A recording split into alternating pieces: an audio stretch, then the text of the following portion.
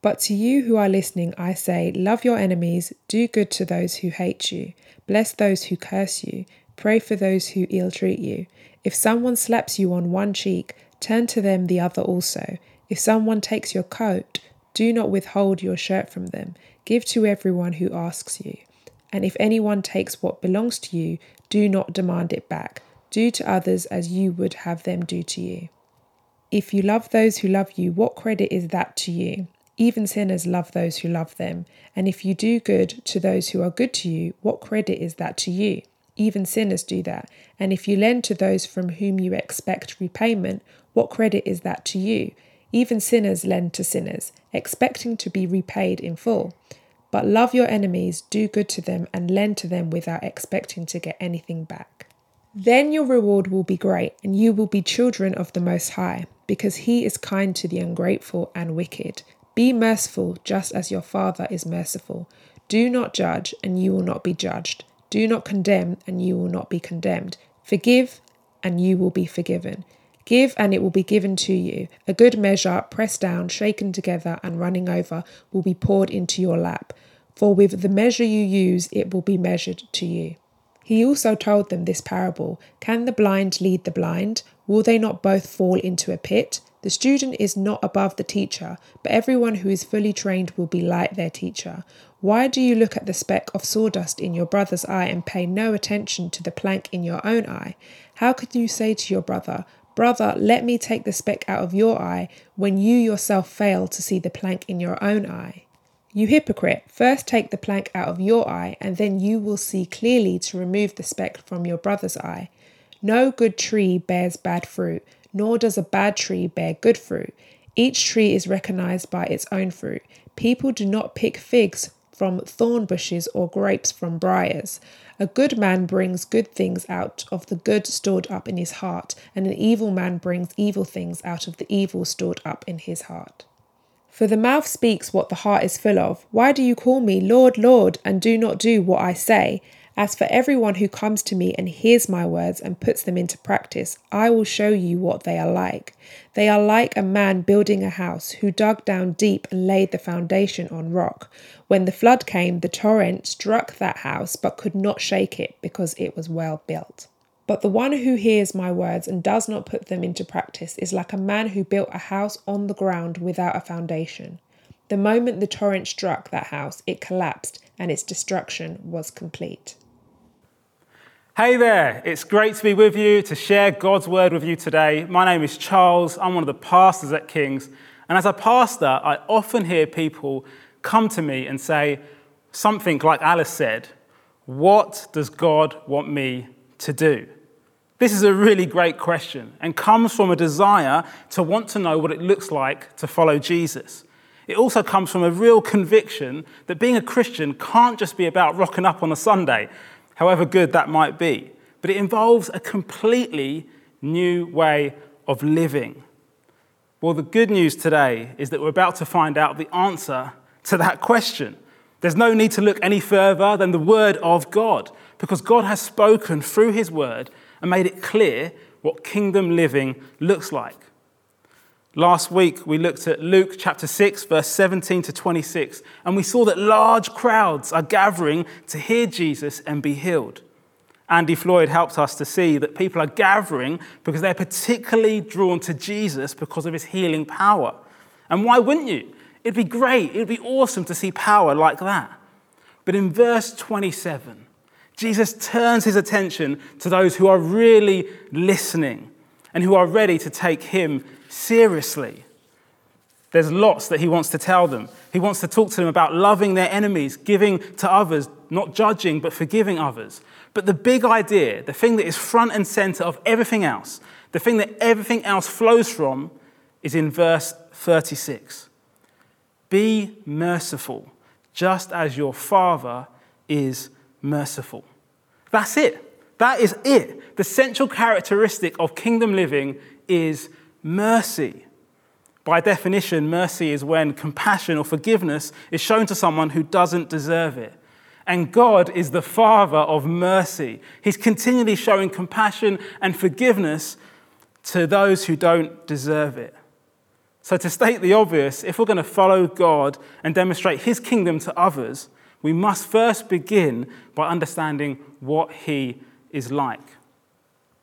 As Alice also says in her interview, it begins with an intimate relationship with a person. So have you and I fully understood what God is like, how merciful he is? Have we really understood that? As I was preparing, I had to stop and consider just how merciful God has been to me. I put my trust in Jesus for the very first time when I was just 13 years old. I was self-centered, I was living my life my own way, doing my own thing, pretty much as all teenagers do, right? I was a complete wreck. I had to rely on God's love and mercy. I was completely helpless, completely aimless, completely lost.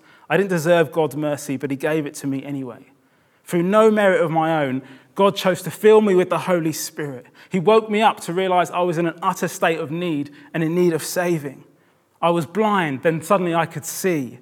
Jesus gave me saving faith, forgave me for all my sin, adopted me into his family, and gave me assurance and new life in him. Of course, it's not been a straight path. I've made terrible choices, particularly in my teenage years, but I've never been the same since God came into my life. God, of course, is still showing me mercy today. He's filling me with his Spirit continually, equipping me to make good choices, enabling me by his power to be faithful. My life really would be a train wreck without him. I'm still a sinful, fallen human being. Just ask my wife, okay? She will tell you. Just ask her. And of course, I haven't arrived, but I'm continually being renewed and continually being made more like Jesus. Amen? We praise God for the mercy of God. And I'm assured that I'm going to be with him forever. My past, my present, my future sins have been forgiven. How merciful is he? I'm going to be with him forever. It's important that we continually remind one another of God's mercy. So just stop and think for a minute how God has shown his mercy and his compassion toward you. Not just in saving you, if you're a Christian today, but how he continually provides for our needs, from the very breath in our lungs to the very clothes on our backs. Dane Ortland, the author of the great book, Gentle and Lonely, says this: what should come into our mind when we think about God? The triune God is three in one, a fountain of endless mercies, extending to, meeting, and overflowingly providing for us in all our many needs and failures and wanderings. This is who he is. Remember that. He is the Father of mercies. Today we're going to see lots of imperatives, things that we do because of the mercy we have received. But this is where it all starts. God's mercy is boundless. He keeps giving and giving and giving. And you see, the kingdom life is a life full of mercy. And we can't live a life of mercy until we understand the depth of God's love for us. It's only then, when we align our own hearts with that of God's heart, that we begin to live the life of mercy in his kingdom. So what then does it look like to live the kingdom life? After exploring 3 ways you can live the kingdom life in verses 27 to 34, you'll notice in verse 35 that Jesus states them clearly and also gives us a motivation for doing so. Let's have a look at verse 35. But love your enemies, do good to them, and lend to them without expecting to get anything back. Then your reward will be great, and you'll be children of the Most High, because he is kind to the ungrateful and wicked. What are the 3 practical ways of living the kingdom life that flow from God's mercy? I've called them 3 things. Love your enemies, do good, and be generous. Firstly, love your enemies. You'll find what Jesus says here utterly extraordinary and scandalous. And so would have Jesus' followers, those who first heard this message. The disciples knew too well who their enemies were. They would have seen them every single day. They were the people that cursed them for undermining Jewish traditions. They were the people who hated them for leaving everything behind to follow Jesus. They were the ones who insulted them because of their weakness and humility. They were the ones who persecuted them for being revolutionaries. And we can't also forget the political enemy of Rome. Yet Jesus says the only way to overcome the enemy is to love them. To the normal human being like me and you, this sounds ridiculous. It's beyond us. It's just crazy to even conceive. It cuts right across what we think we should do. But Jesus calls his followers to love their enemies in the same way that they love their families. The German theologian Dietrich Bonhoeffer said this: "No sacrifice which a lover would make for his beloved is too great for us to make for our enemy." Just think about that for a moment. No sacrifice which a lover would make for his beloved is too great for us to make for our enemy. Just think about all the things that we do to love and serve our biological family. We're to love our enemies in the same way, Jesus says. But you might say, well, who are our enemies? I haven't got any enemies. Who are they? Well, Luke has already described the people he's referring to in Luke chapter 6, verse 22. He's made it clear that by enemies, he's referring to people who don't yet know Jesus, people who are outside the community of faith, people who are hostile to Christianity. And Jesus is teaching his disciples and us today to love those who don't know Jesus and those who are against the faith in the same way that we love our family and our church family. During this pandemic, it's been amazing to see the outstanding work that the Jericho Road Project have done to show mercy, compassion, and love to our local community.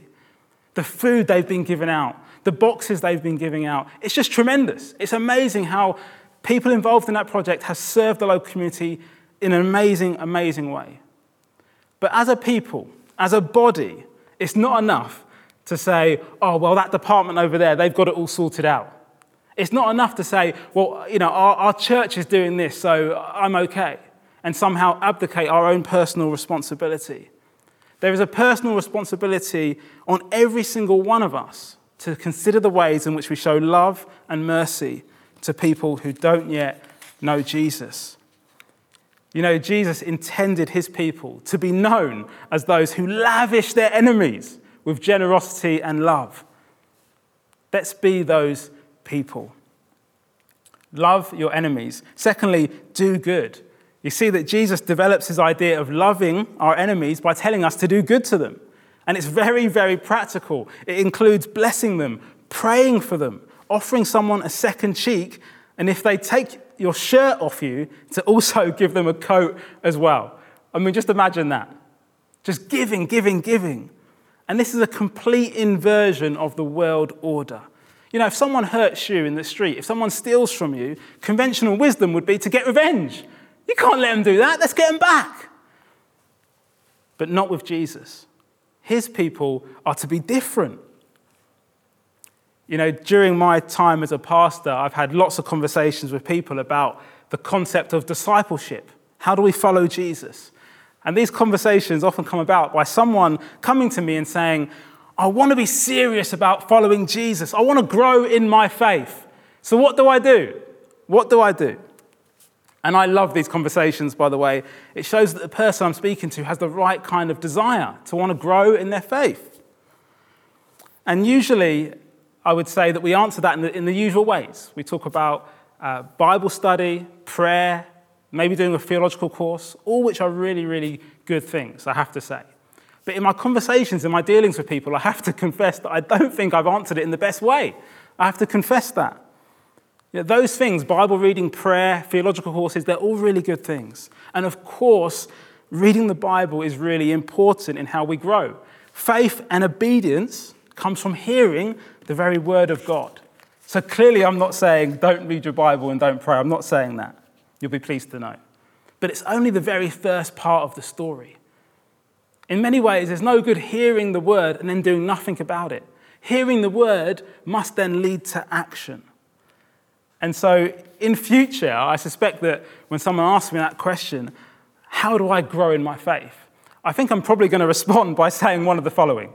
I'm probably going to say something like, well, have you tried giving away some of your money to someone who doesn't like you? Or have you tried showing hospitality to someone who doesn't yet know Jesus? Or have you tried sharing your faith with someone recently? Or to some, I might even say, have you invited someone to come and live with you who doesn't have a place to stay? I'm not too sure what reaction I'm going to get, to be honest. But all those ways, any one of them would help us grow in our faith. Every single one of them requires a step of faith. And every single one of them is more in line with what Jesus is teaching here. You see, the life of the kingdom is about doing good to those who don't deserve it.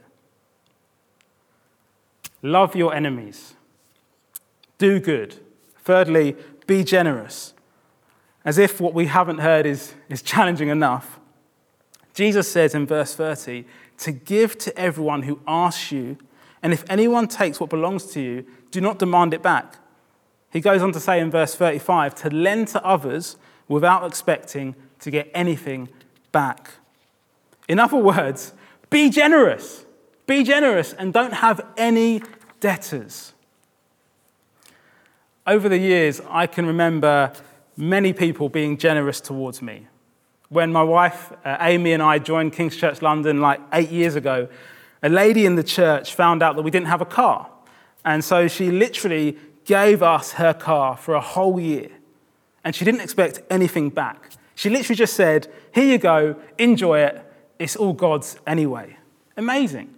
It was a huge blessing to us. And I could literally tell you countless stories since of people who have just been kind and generous and loving towards us and expecting nothing in return.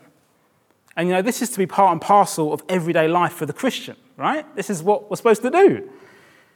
But if we stop there, we've missed the point. You see, Jesus goes even further. And just to say, I really, really appreciate it when people do nice things for me. Keep doing that, please. I love that. But if we just stop there, we have missed the point. You see, in this passage, Jesus is saying that if we're willing to do that for people in the community of faith, people who love us and we love, then we should also be prepared to do that for our enemies, those who don't love us. That is life in the kingdom. To do it for everyone, including those who don't like us, including our enemies. But you might say, this is crazy, this is ludicrous. I can't live like this. Who can live like this? This is mad. And what is the motivation for living this way anyway? Well, Luke in this passage gives us two motivations. Firstly, Jesus has shown us God's mercy. We've touched on this before already, but I just want to make very, very clear that Jesus does not ask us to do anything that he himself hasn't already done.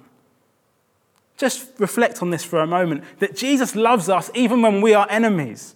Jesus does good to us and prays for us. Jesus on the cross turned the other cheek and literally gave up his clothes. Jesus didn't condemn us, but he forgives us. Jesus cancelled our debts. On the cross, he says, it is finished. It's done. You can't pay God back. Even your best efforts are simply filthy rags, the Bible says. Jesus is incredibly merciful to us and shows us God's mercy, even when we were dead in our sins. We have to keep this front and center as our motivation. God is incredibly merciful to you and to I. Secondly, heavenly reward. Luke mentions another motivation to live the kingdom life is heavenly reward. In verses 32 to 34, Luke argues that if you love only those who love you, if you do good to those who do good to you, if you only lend to those who you expect things back from, what credit is that to you? He says that even sinners, those who aren't in the kingdom, do that. He goes on to say in verse 35 that if we love, do good, and are generous to those who hate us, our reward will be great.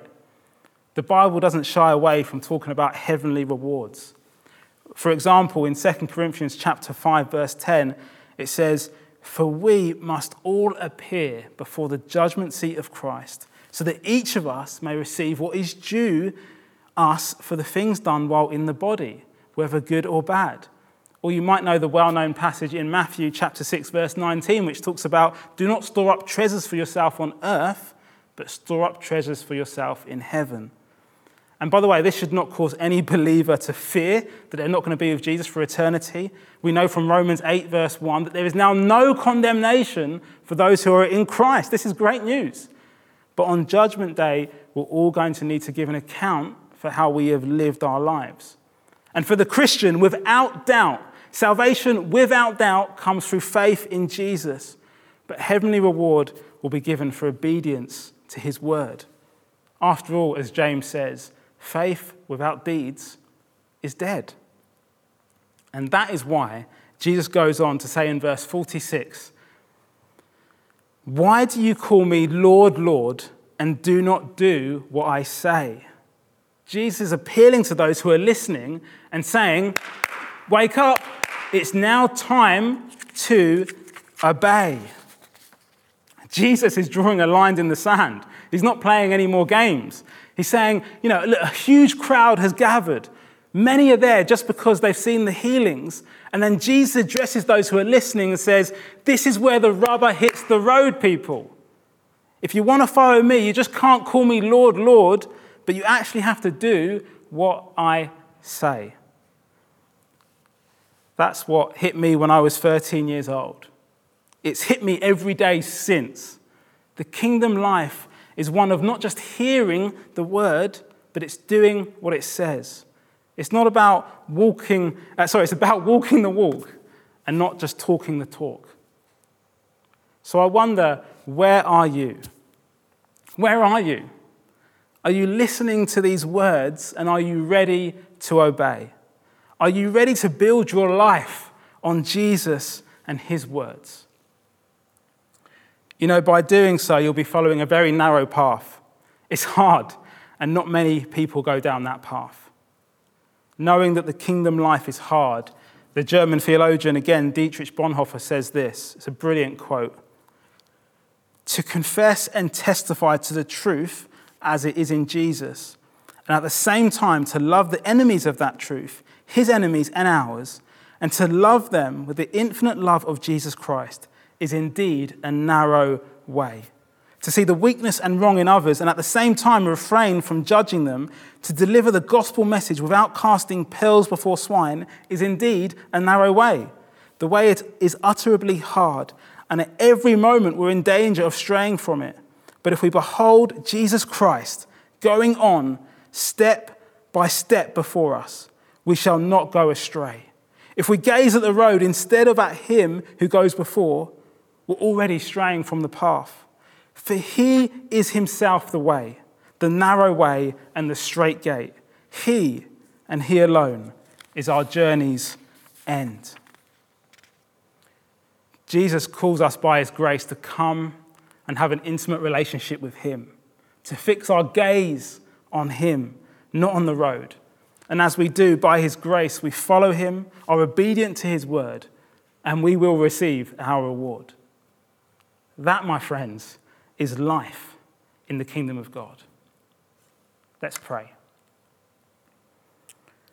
Heavenly Father, we're so thankful that you are the God, the Father of mercy. We're so thankful that you lavish mercy upon us, that you give and you give and you give. And I pray for myself and I pray for those listening today that we too will be merciful, live the merciful life, just as our God, the Heavenly Father, is merciful to us. In Jesus' name, amen. Well, we're going to respond now by singing a song which calls us to commit to living for Jesus and building our lives upon the truth that he loves us and calls us to share that love with those around us. Let's sing, Build My Life.